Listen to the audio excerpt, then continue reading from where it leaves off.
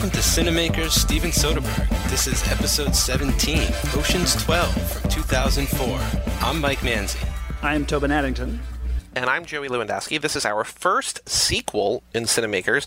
We haven't had too many sequels, I don't think, Mike, in all the things we've done, really. We've had the Transformers trilogy, we've had the Matrix trilogy, Ghost Rider, and National Treasure, but is that it? Might be. Oh, Neighbors over Zack Attack. Bill and Ted had a sequel. Maybe we've had a lot of sequels. No, but until we started listening to them, I was like, we haven't really done many. But this is our first sequel. It's the middle of a trilogy. There is a really cool, before we really get into the movie, there's a really cool theory that I just read on IndieWire, and I sent to Mike and Tobin, that there's this idea that this movie is actually about how hard it is to make a sequel, which this is a movie that has grown on me, that I think if you compare it to the first one, it's hard to be anything other than a disappointment, because the first one is just so fun and so slick and so perfect. But if you let this stand on its own or sort of hear what it has to say, or I think the less you can compare it directly to the first one, still understanding it's in the same world, I think the better this one holds up, especially if it's about how hard it is to make a sequel. That was a Matt Singer article you sent. He's super smart. I like to think of him as a friend of the podcast. He obviously doesn't know us, but I've been reading him for a long, long time, and used to live in his neighborhood. And he is such a great take because, so many movies are, by maybe accident, are sort of about sort of tell the story of the making of their own movie in a way, like their own genesis in some way. And this is just much more explicitly so. I thought he was a really well-argued piece, and it hit me at just the right point. I feel the same way. I wrote at the top of my notes, after finishing the movie, I wrote, I kind of love this movie. And then I scratched out kinda. I love this movie. And I didn't the first time I saw it. This is the fourth time I've seen it, maybe. And it every time has grown on me. And I can't wait to talk about the various ways it surprised me this time. But I'm a fan. Do you love it more than the first one? No. But I do love it. Yeah, I'm right there with you guys. I obviously don't love it as much as the first one, but this is about the third or fourth time I've seen it all the way through, and it really does grow on you, or it's grown on me a lot. I really enjoyed the experience this time. I think partially it might be because you know what's going on a little bit better. You've been through. But do you? Ride. Because I still don't really know what's going on. That might be part of it too. Is just that it doesn't matter what's going on the second and third That's time. Fair. You can just sort of sit back and let it wash over you. But I did notice. It's hard not to notice the meta commentary going on. The obvious part is with the Julia Roberts, which we'll get to. But yeah, watching it again this time, you pick up on things like them calling themselves Ocean 11 and sort of referencing the first movie and talking about how they're sort of forcing it this time, and all these sort of things come out through the dialogue. And Soderbergh, I do think that article is great, and I do think it's intentional that he might have done some of these things because he's commented on the film industry before through his work, so it wouldn't be out of the question for him to make this a commentary on that.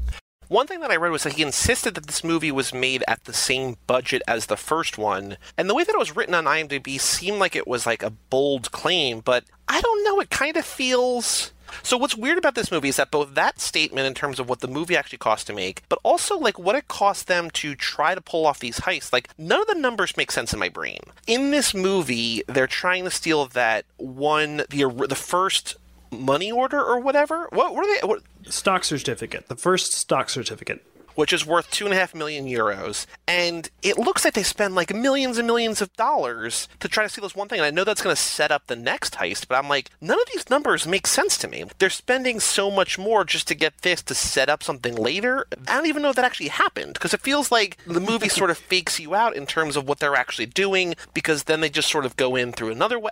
It's all weird. I'm not sure exactly when this part of the plan is initiated, but you do find out at the end that it's all one long con. So I'm not quite sure. It takes 5 people, and we have 12 here. Yes. I'm not quite sure of the time frame exactly if they're pulling off that heist in Amsterdam just for show. Yeah, it is sort of weird watching it. You're just sort of going they're not going to make it. This isn't going to work. How on earth is this a plan at all? I don't get it. There's a tossed off line where one of them, I think it's Danny, says that what they're hoping to do is buy some time. If they can steal this heist, demonstrate to Benedict that they're working toward it, pay some of the money that they owe, not just this money, but they all list at some point how much money they have left, which is kind of funny when you find out who's spent everything and who has only spent $1 million or whatever. And that's maybe a little bit of lip service to what they're trying to do. My reading of it is that this heist does happen, and it happens that this is the heist where they find out that the Night Fox is sort of behind all this. Right? He leaves the little Night Fox icon thing for them. Yes. And then that leads them, it's not until he sets the stage of the heist they're both going to try and do at the same time that then everything after that is the long con, like once they know what they're dealing with. I think in general, this movie, and this is maybe why it took me 4 viewings to enjoy it as much as I do now, you can't watch it for plot. If this does not hold up to scrutiny the way the last one does. You have to take it on a sort of scene-by-scene enjoyment basis rather than a sort of strict scrutiny of the plot standard. I think that's the only way to watch this movie on its own terms. It's funny, I agree with you, and I thought of that watching this because I thought of what you said about one of your teachers back in the day where she's like, all these scenes work well, but, as a collective film, it's not pulling it off. And I felt that way about watching this movie. I'm like, wow, there's lots of great moments and lots of awesome scenes and lots of scenes done in one take that I really liked the style that was going on and everything. But, until you find out that it's all that one long con, you're like, this just isn't adding up for me. Like, things are just happening, like, it's just completely random at times, and I can't really follow it exactly, but I'm having a good time watching it. And that's the important thing, I think, because he, keeps it fun and he keeps it light. Soderbergh, there's that scene in the train station where they're trying to guess how old Clooney is, or there's these little moments where you're just like, oh, right, I just like hanging out with these guys. And even if I don't know what they're doing or why they're doing it or whatever, I'm still on board because these guys are just charming. It's smart, slick writing. They can deliver it exactly the way it's supposed to be. And even if I can't follow what's going on, even if I don't know what the substance is, the style here is all for me. Yeah, and this is not to be underappreciated, that this is style, it's in your face style, meaning that you can tell, it's clearly stylized. This is not a sort of realistic chamber piece kind of movie, but there's a effortlessness to it that Soderbergh has that makes it feel easy, right? Like, it has to feel like they sort of just threw this thing together. But in some of those long takes, or even just the scenes where they're all arguing with one another, the choreography, both sort of performance and camera, has to be impeccable for them to work, and it has to be fast for them to work. And the timing of everything. There's a sequence, there's a number of sequences, but most of the heist sequences, the sequence where we're introduced to the Night Fox and he's like gambling in Monte Carlo with one woman and driving his super speedboat across Lake Como and with another woman and dancing in a ballroom at another place with another woman, that moves just like lightning as they describe him. And with 15 shots, you know exactly who the guy is. Well, those 15 shots took forever to get. And it had to be sort of very carefully choreographed. I just think it's sort of a masterpiece of choreography, if nothing else. This is a filmmaker who is working at the top of his game. And yeah, maybe the movie itself doesn't have the sort of fizz of the original, doesn't have the surprise of the original, doesn't have the witty banter between Julia Roberts and George Clooney that the first one did. But still, he's never been as in control of his medium as he is here. And especially talking about choreography and cinematography and the Night Fox, there's a scene at the end where he sort of capoeira dances through the lasers, and even though the lasers I'm sure were all added after the fact, even without the lasers there, that scene is probably breathtaking to watch, because it's like these precise moments and dance moves and sort of maneuvers and just sort of backflips and jumps and hops and lunges, and everything about that is just, it's almost like he's showing off every time that the Night Fox is on screen. Let's just show you what this guy can do. Even at the last shot, the last time we see him, where they're in Terry Benedict's house and they pay him back and they're like, whatever happens next, we're not going to be a part of it. And then the camera just pushes into the Night Fox who's outside gardening. It's just like, Soderbergh can't not sort of show off or do these exaggerated, fun, precise camera movements when he's on screen. Yeah, and the other great thing about that laser dance move is that we've seen him do this choreography earlier in the movie. And at the time, it just plays like, oh, this is this crazy but super in shape Night Fox guy. And this actor, Vincent Cassel, is amazing. I've always liked him. If you watch any sort of French cinema, he's, the last 30 years. He shows up all over the place, as well as in Hollywood stuff. But at first place, he's like shirtless on, this terrace overlooking the Mediterranean or whatever, in like these like sweatpants, and he's doing all these crazy yoga Tai Chi moves, and it just looks like he's eccentric and goofy, and it's funny. And then you discover later that this movie is like the first one, is so conscious of its setups and its payoffs. Everything is set up and everything is paid off, that nothing is in there and it's fully satisfying as like this goofy character. And then you realize, oh no, this was all him practicing to get through these lasers. And it's just, I don't know, I just think that works so well. You know what's one thing about this movie that I noticed this time around that I didn't earlier times around is how similar, or maybe it's just in a couple things, but how similar the Rusty storyline, the Brad Pitt storyline, is to Out of Sight. That not only does it open with sort of this forbidden love affair, and it's just a minor thing, but the first thing we see is Rome 3.5 years ago. And we find out that this woman, played by Catherine Zeta-Jones, who is beautiful in this movie, has been sleeping with Rusty, and she's also unknowingly been chasing him as this criminal. And so he jumps out the window. And it reminded me, and I'm surprised that I caught this because I don't usually pay attention. It's not that I don't pay attention to the little details, but I'm not able to retain them. But in Out of Sight, if you remember, at the opening scene where we see the title card, Clooney rips off his tie and throws it on the ground. We get that freeze frame, and then the credits come up. And here, Rusty jumps out the window and we freeze frame. And it's a similar thing. I'm just like, oh. And then toward the end, we find out that she's still chasing him. And they have the will they, won't they? And then at the end, Clooney and Jennifer Lopez don't get together at the end of Out of Sight. Your mind has to wander past that movie to see if they would. But at the end of this movie, you sort of get a happy ending too. So it's not the central focus of this movie by any stretch of the imagination. But to me, it was sort of not necessarily a nod to Out of Sight, but hey, let's put a little bit of a spin on this and sort of do something that I've done in another great movie in this movie. Yeah, I also saw it sort of as a parallel to Clooney and Julia Roberts in the first film. This is the sequel, so we're going to do a lot of things that we got to do in sequels that are sort of standard. So this time, Rusty is going to have the love story, and, we're not going to be in a casino, but we're going to go overseas and sort of play around in all of Europe. But, there's no mistaking, there's a lot of stuff that pops back up here, like a lot of the cast. It's not just the cast from the Oceans, but like you say, Catherine Zeta-Jones is here, too, from Traffic.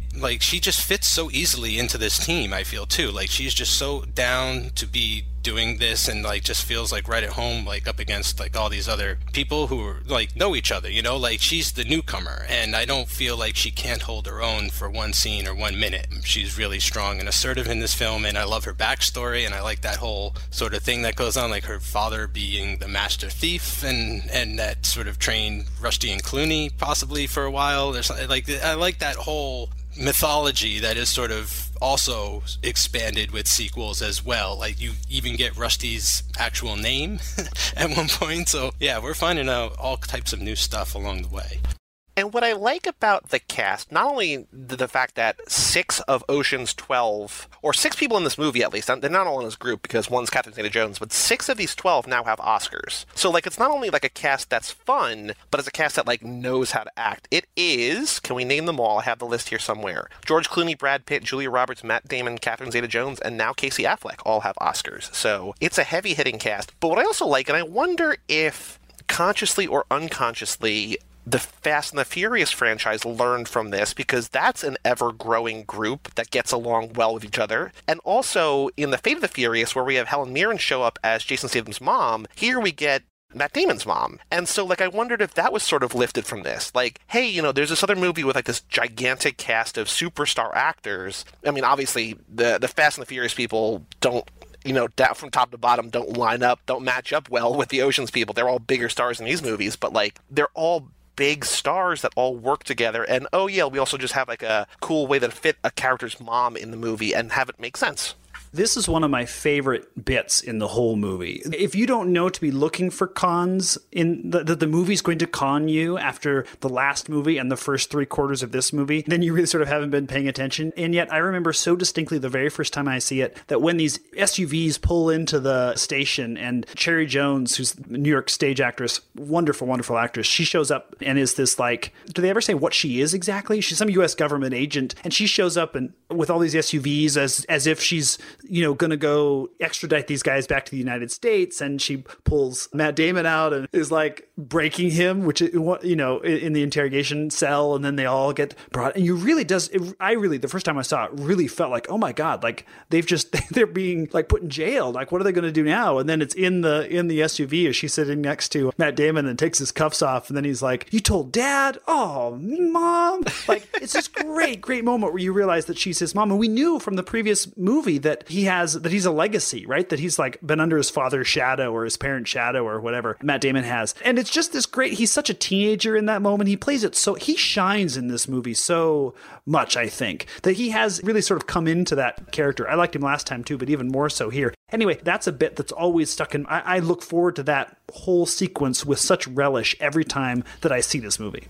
So I have a couple bits of quick trivia about that. In the script, they had written in his dad, too, and they wrote him in as Clint Eastwood, and that didn't happen. But then they cast somebody who's been in another Soderbergh movie. They cast Peter Fonda, who filmed a bit part for this movie, but that got cut. So Cherry Jones is married to either Clint Eastwood or Peter Fonda. Take your pick in this world. Well, and then eventually in part 3, they do cast his dad, Dave Osborne. Matt Damon had just finished filming The Bourne Supremacy when he went to shoot this one, and he asked Soderbergh to cut down his part because he was just so exhausted, and Soderbergh said, no, like, we can't make your part smaller, which I think works because in the first movie he wants to be a bigger part and they don't really let him. And here, right. I mean, who knows what this would have been if Soderbergh said yes, but like here they sort of say, again, they're like, all right, fine, we'll bring you along, and like he just screws up every step of the way, but then actually becomes like this really important pivotal part. And I almost felt like at this point, Damon, he is Bourne now. So, I mean, they would want him to have a bigger role in the sequel because he's just more famous and give him more screen time and stuff. And I do like how early on in the movie, he comes to Rusty and he's like, look, this time I want to play a bigger role and all this stuff. And I was sort of getting a little bit of that meta context there too as well, where it's just like, now I'm not that Matt Damon anymore, I'm this Matt Damon now, like I'm more of a star, like give me a bigger role in this movie sort of moment in the movie. I thought that played really well too. But I also love that scene with Robbie Coltrane where he's their contact and they're doing the Lost in Translation bit, and it's sort of like they're testing Linus to see if he can actually sort of sit at the table with the big boys. And is it clear if he can or not? Because I can't figure it out. Like, he screws up, but, like, does he? I don't even know what's going on in the scene, except it's just wonderful to watch. It was a con on him. That's just a con on him. Right, okay. That's all. He just, like, they're all just... hazing. Yeah, they're just hazing him. Yeah, okay. Cashmere, really? It's just, there's a swagger and a confidence to this movie that is sort of matched by both the performances and the characters and the filmmaking. This is a point my wife made, that there's that sort of effortlessness. It's not just effortlessness, it's like a swagger, the same way the guys pull off their heists. You know, they end up, even if you don't think they're in control, by the end they've sort of been in control for most of the movie. And that's sort of, there's something I find so satisfying about that. How do you guys feel about the Julia Roberts thing where she ends up playing Julia Roberts? This got some negative press at the time it came out, and I've always loved it. I love it. If I remember one thing about this movie, it's the one where Julia Roberts plays herself. Like, I just love it. Like, this whole movie, like, I think that works because the movie sets up that it exists in a world full of movies. That they quote Miller's Crossing. Like, you remember that line from Miller's Crossing? And they do a couple other things, and then, you know, after they have Julia Roberts show up, Bruce Willis shows up as himself. Yeah. So, like, it's established that in this world. And also, from the first movie, we know that Topher Grace is Topher Grace. Right. And, you know, it's that's just reestablished early on in this movie. Yes. Yeah. And it's this world where Hollywood and TV and movies exist. And I think because that exists, it's believable that we could have Julia Roberts as Julia Roberts. That it's not like it's just a movie world where, like, oh, like, let's just cast her as herself. But it's because they're not watching movies, they're not watching TV, but they talk about it and they reference it and they hang out with actors and whatever. So I think it makes sense to me and it works, and I love it. I feel like they watch a lot of Oprah, these guys, at times, but I agree. I like it too. I remember at the time when I first watching it, like it being one of my favorite parts, just because of just how odd it seemed at the time. I feel like it's a great joke, but it may have been a little like ahead of its time or with the wrong audience. Mm-hmm. Even like it's something that you you see on like The Simpsons or something, you know, or you see a lot of it nowadays, perhaps. Like they do these kinds of like breaking the fourth wall. Like I see it in Last Action Hero is the last time I guess I saw it, right? Where like Arnold runs into the guy he plays that came out of the movie screen and he's like, oh, I love you. And then he turns around and he goes, you brought me nothing but pain. It's a fun moment. But what really struck me is that Julia Roberts would do this joke, that she'd be down for it. I think that's really great too. Like that, you know what I'm saying? Like that she's not full of herself to the degree where she won't poke fun at herself, you know, and even to the degree to pretend to be pregnant and all that kind of thing. And yeah, I think it works really well, actually. I think that comes down to her just having trust and faith and love for Steven Soderbergh, right? Because Erin Brockovich was so successful for her and him. Won her an Oscar. And then she came back for Full Frontal.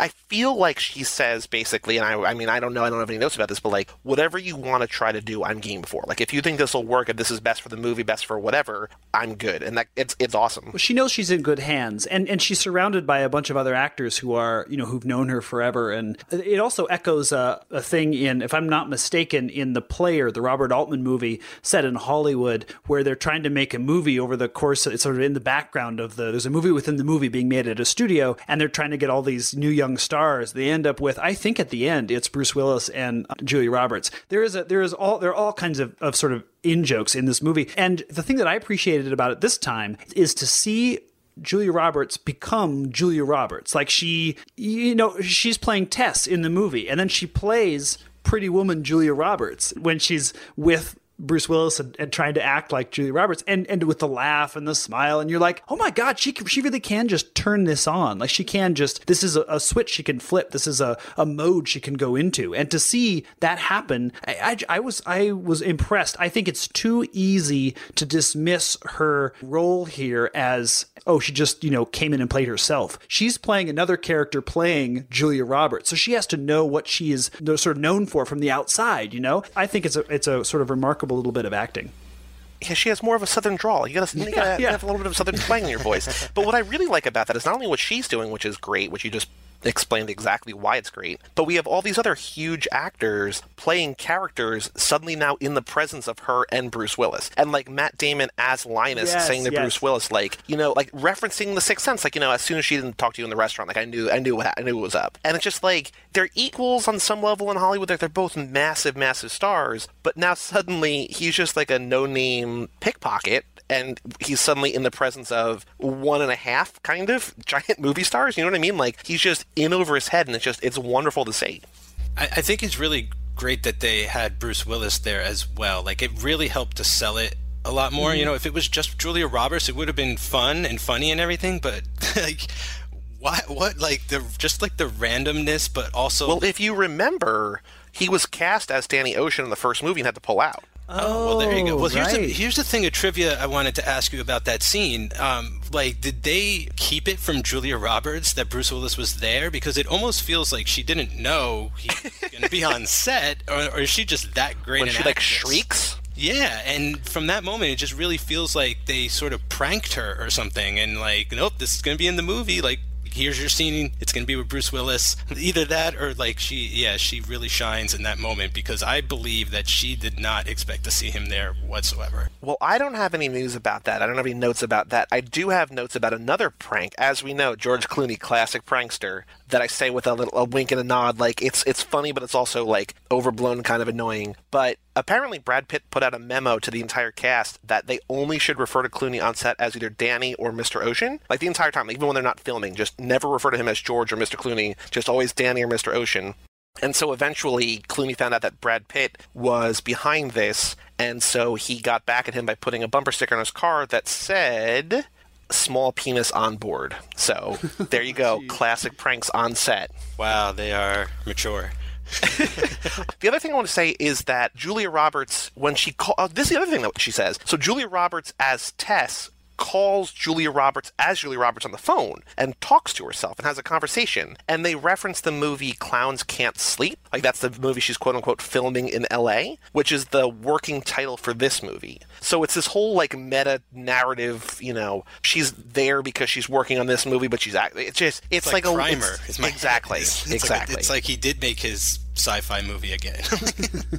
And one other unrelated reference like that is that Topher Grace, when he shows up and he trashed the hotel room and he's talking to Brad Pitt, he mentions that he phoned it in during a movie with Dennis Quaid, which was In Good Company, which came out the same time as Ocean's 12. So whether or not he actually did phone it in or that was just a joke or whatever, because it came out the same month as this movie, it's just another one of those like, hey, we're in a world where movies and movie stars exist. No, he got good reviews for that movie, and is quite good in it. And I think it's just a joke on the, like to make it feel very of the moment, and that's always been a joke with him, like, or any sort of sitcom star, right? That they like, oh, they're just phoning it in when they come to the movies. Well, another thing I wanted to say is that the other thing about the style in this movie is that we came not to blows, we came to arguments about style in Full Frontal.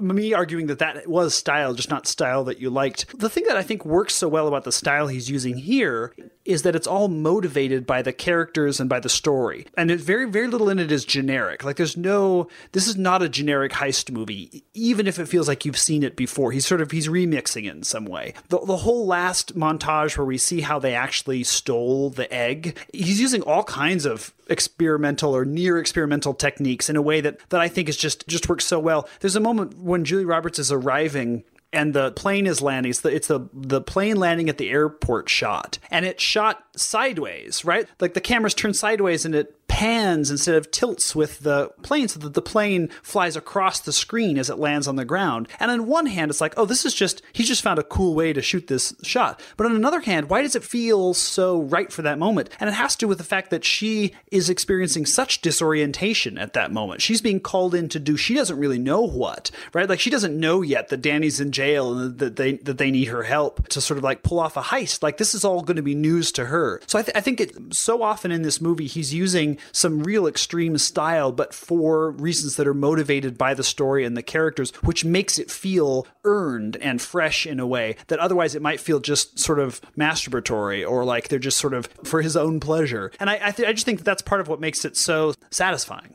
Well, yeah, I mean, like, I was not shy about criticizing him for K Street and Full Frontal and all that kind of stuff, and like we know that he does things just to be weird about it, but at the same time it's shots like that just prove that he knows what he's doing. And it reminds me in a similar way or whatever, unrelated to what we're talking about now, but something that we all watched that has now ended 3 or 4 months ago is Twin Peaks, The Return. And in the first episode, David Lynch has like establishing shot of New York that's like weird and alien and like unlike anything you've ever seen before. And just like, how is this so weird and new but also right for the scene? It's just like, oh, because both he and Soderbergh in this shot are like masters of their craft and know exactly what they're doing. And it's like this ability to shoot things that you've seen in every movie or every TV show in a new way that not only is cool but like works for the scene, works for the tone and the mood and everything. You're like, oh wow, like there's something like I don't know if I can articulate it, but there's something special about this.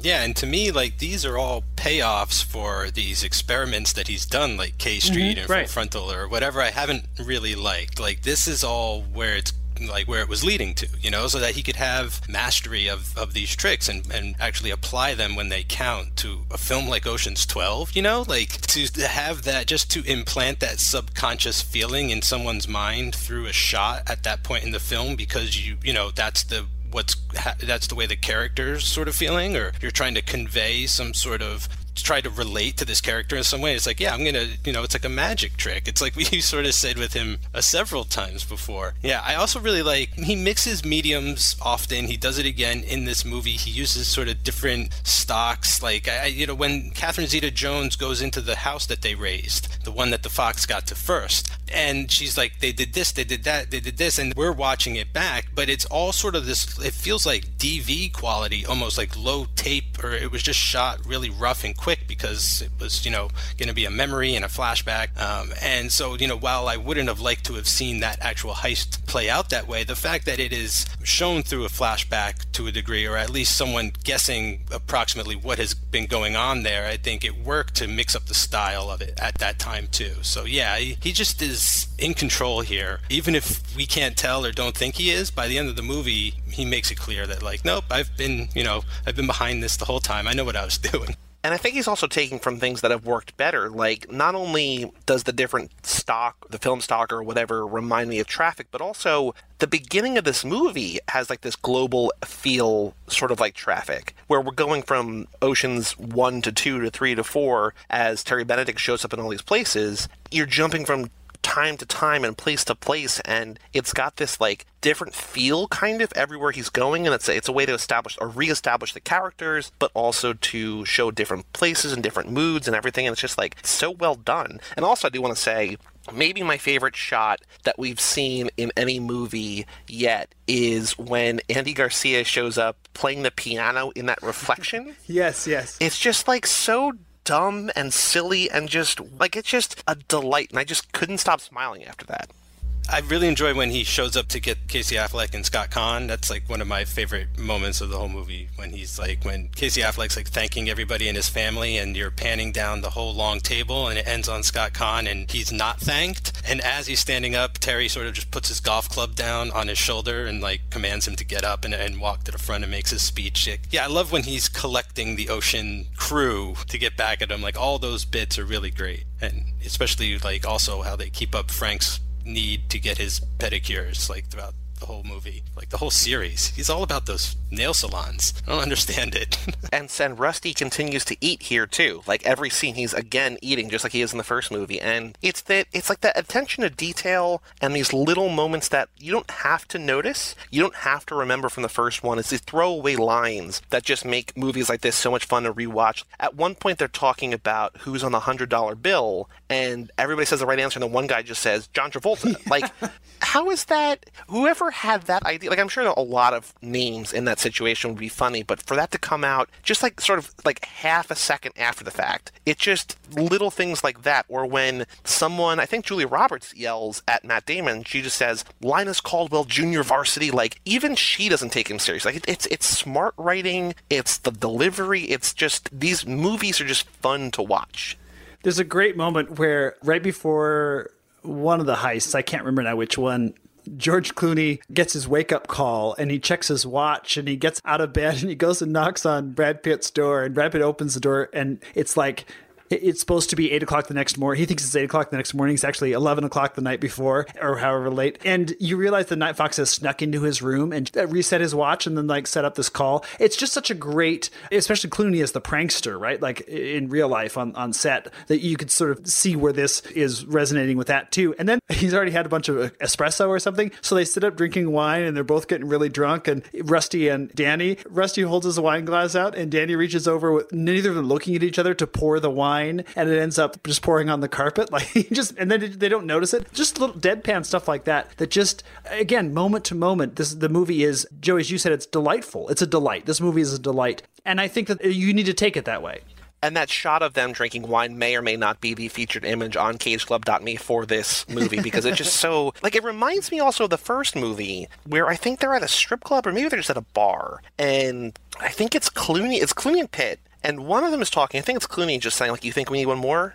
You think we need one more? Like, he's having, like, both sides of the conversation, and it kind of feels like that. Like, I think in this scene, Brad Pitt's doing all the talking or whatever. Like, it's just, they're able to have a conversation with each other, even if one of them's not talking. It's this implied friendship, this implied history, and it's just the two actors together and just people you like in, like, a movie that feels like a hug. Like, it's just, it's good.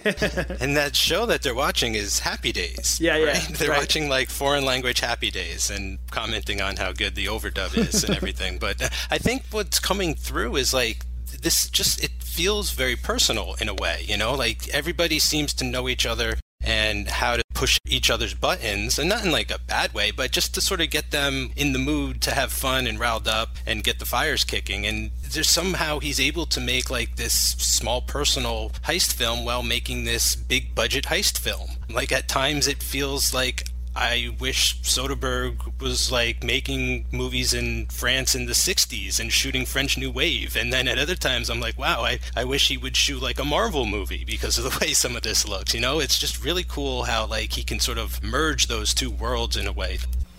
One of the things I have in my notes is that the way that they steal the egg, that it happens before it actually, like they steal it in transit, this was based on a actual event from 1905. Do you guys know about this? No, I thought it was based on the New York-Boston rivalry. Well, it is founded in that, absolutely. But in 1905, there was the Cullinan diamond, and they tried to transport it from South Africa to England. It had 3,106 uncut carats. And so they made this really big show that they were going to put this on this boat, and they had all this, security and all these high-ranking people so that anybody who wanted to try to steal it would go after this boat, and then they just mailed it in the regular mail to England. And just in a plain package. So, it's not that exactly, but it's that type of bucking the trend or whatever, and misdirection, exactly. Yeah, which the whole movie from that point on, it's all that misdirection, that sleight of hand, look over here, where really, we're doing stuff over here.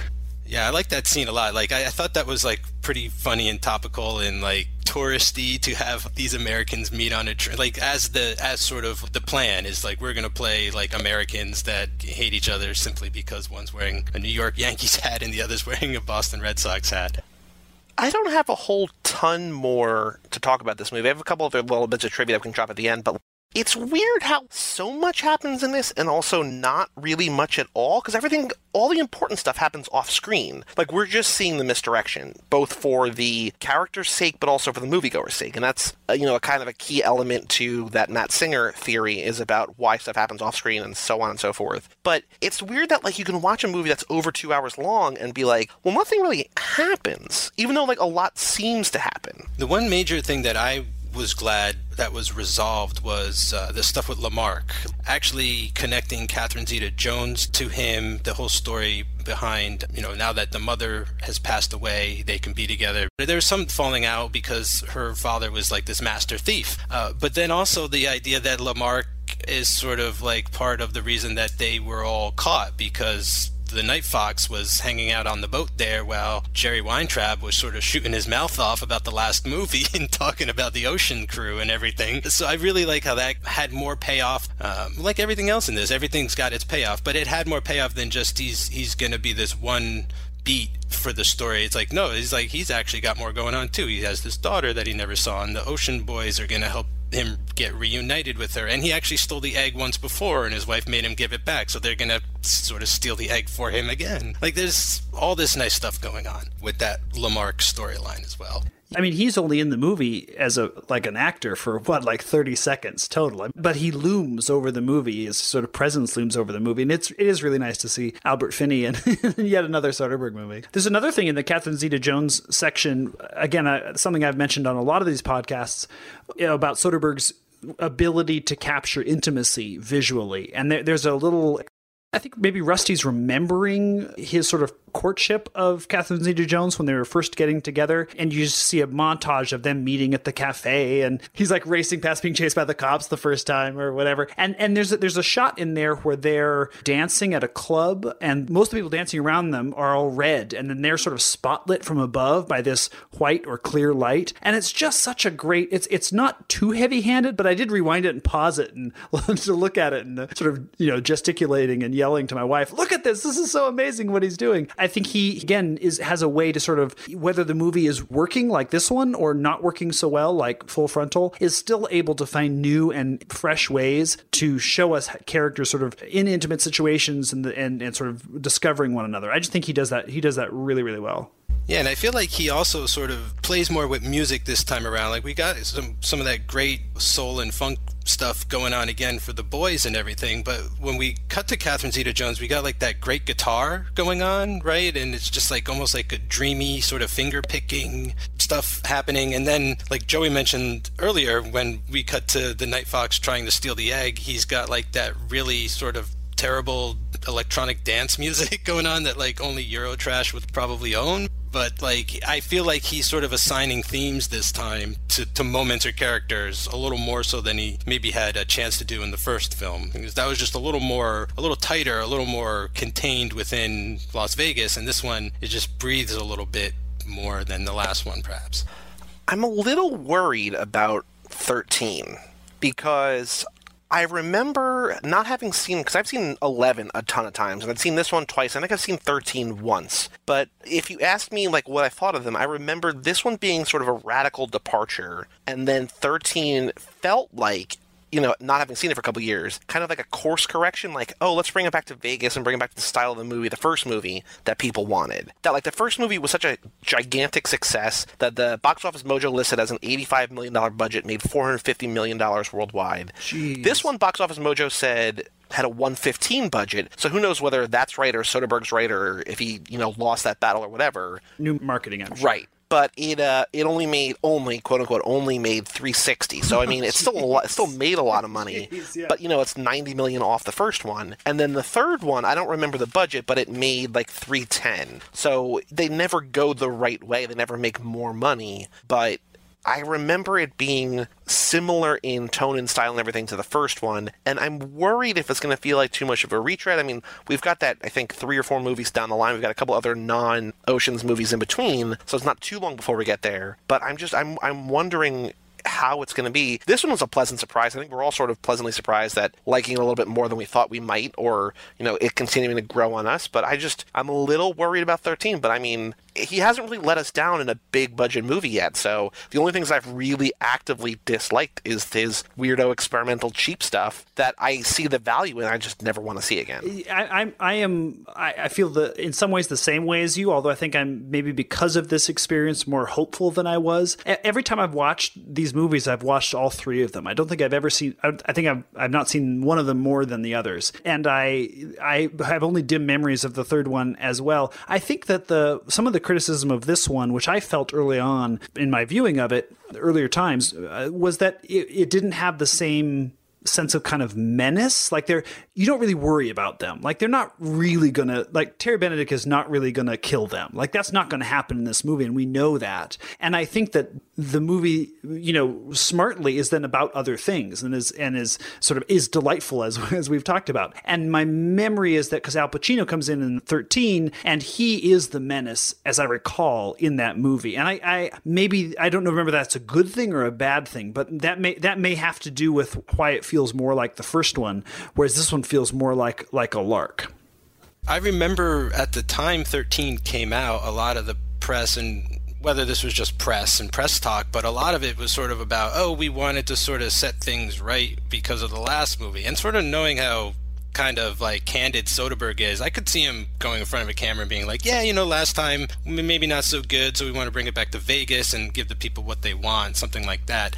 I mean, I think Pacino is a strong addition. I don't know, I haven't seen it in a few years. I've seen it a couple times though, but I remember enjoying it. I hope I like it as much as I remember liking it this time around, going through, all of his work in a row. I don't know where else you could have really taken the Ocean's movies. I think people may have been a little disappointed that Ocean's 12 didn't take place in like a casino, right? I think people hear the Oceans and they just sort of associate it with casinos. And specifically Las Vegas. Like, even if they brought us like to Monte Carlo, do you think that if like they were in Monte Carlo, it would have been, people would have liked it more? I mean, not more maybe, but I think that it would have gone down easier if they said maybe they like went to Dubai or something in Ocean's 12 and just sort of stayed there, or, somewhere like that where they could just heist a casino or just heist one thing. Now, me personally, I enjoyed The Departure, and trilogies, part 3s, they're always, I mean, that's always a crapshoot. You could either really tie the series together in a nice bow, or it could all just sort of fall apart on the floor by the end. It really is hard to tell, but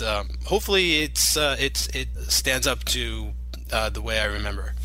One last thing about this movie, maybe Joey, you were going to get to this in the trivia, is that the script for this movie was not originally an Ocean's script, right?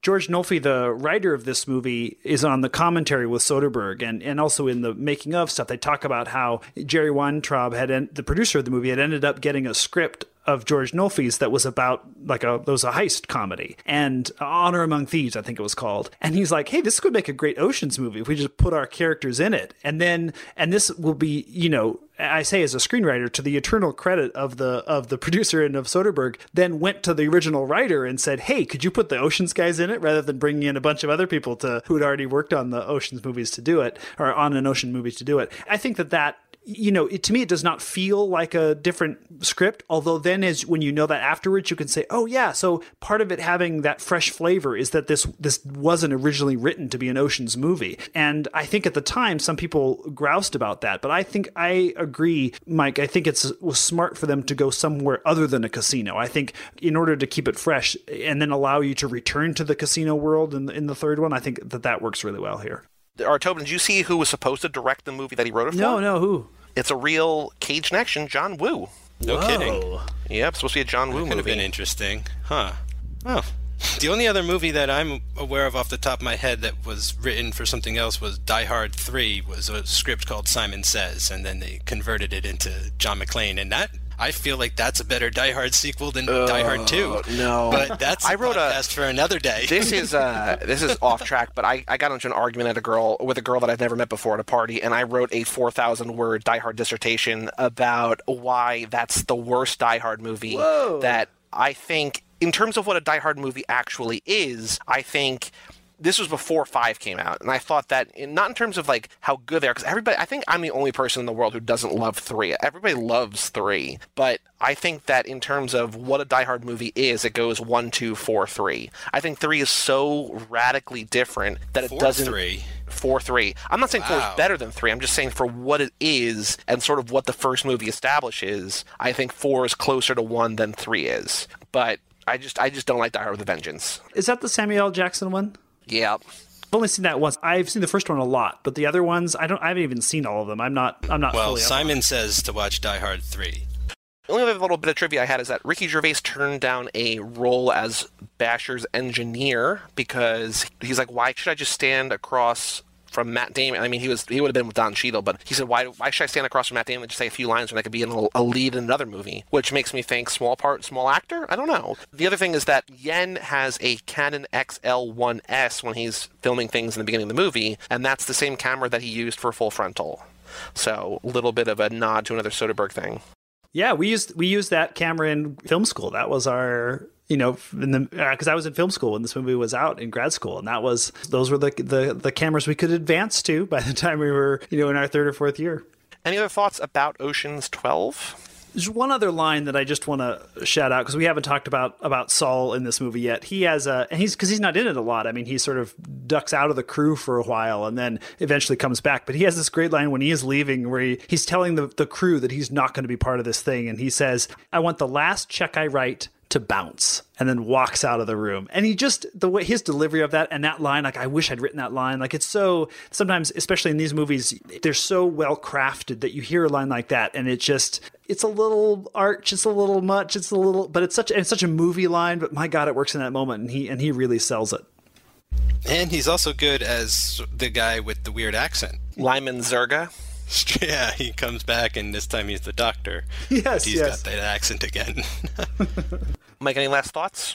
Just that if you have seen this before and you were sort of like, it wasn't that great, I mean, I really feel like it deserves a second chance. Like, this, before a lot of movies, deserves a second chance. I think it plays a lot better the second time. I think maybe, some years' distance makes it feel a little more special. Like, there's stuff going on here that I haven't seen in modern movies, like movies going on today. Like, there's still filmmaking stuff that Soderbergh is doing then that I feel that people aren't doing now. So I think you should definitely give it another shot. And if you have seen it and liked it, watch it again because it's a lot of fun. And I definitely like it way more than I used to. Well said. Well said.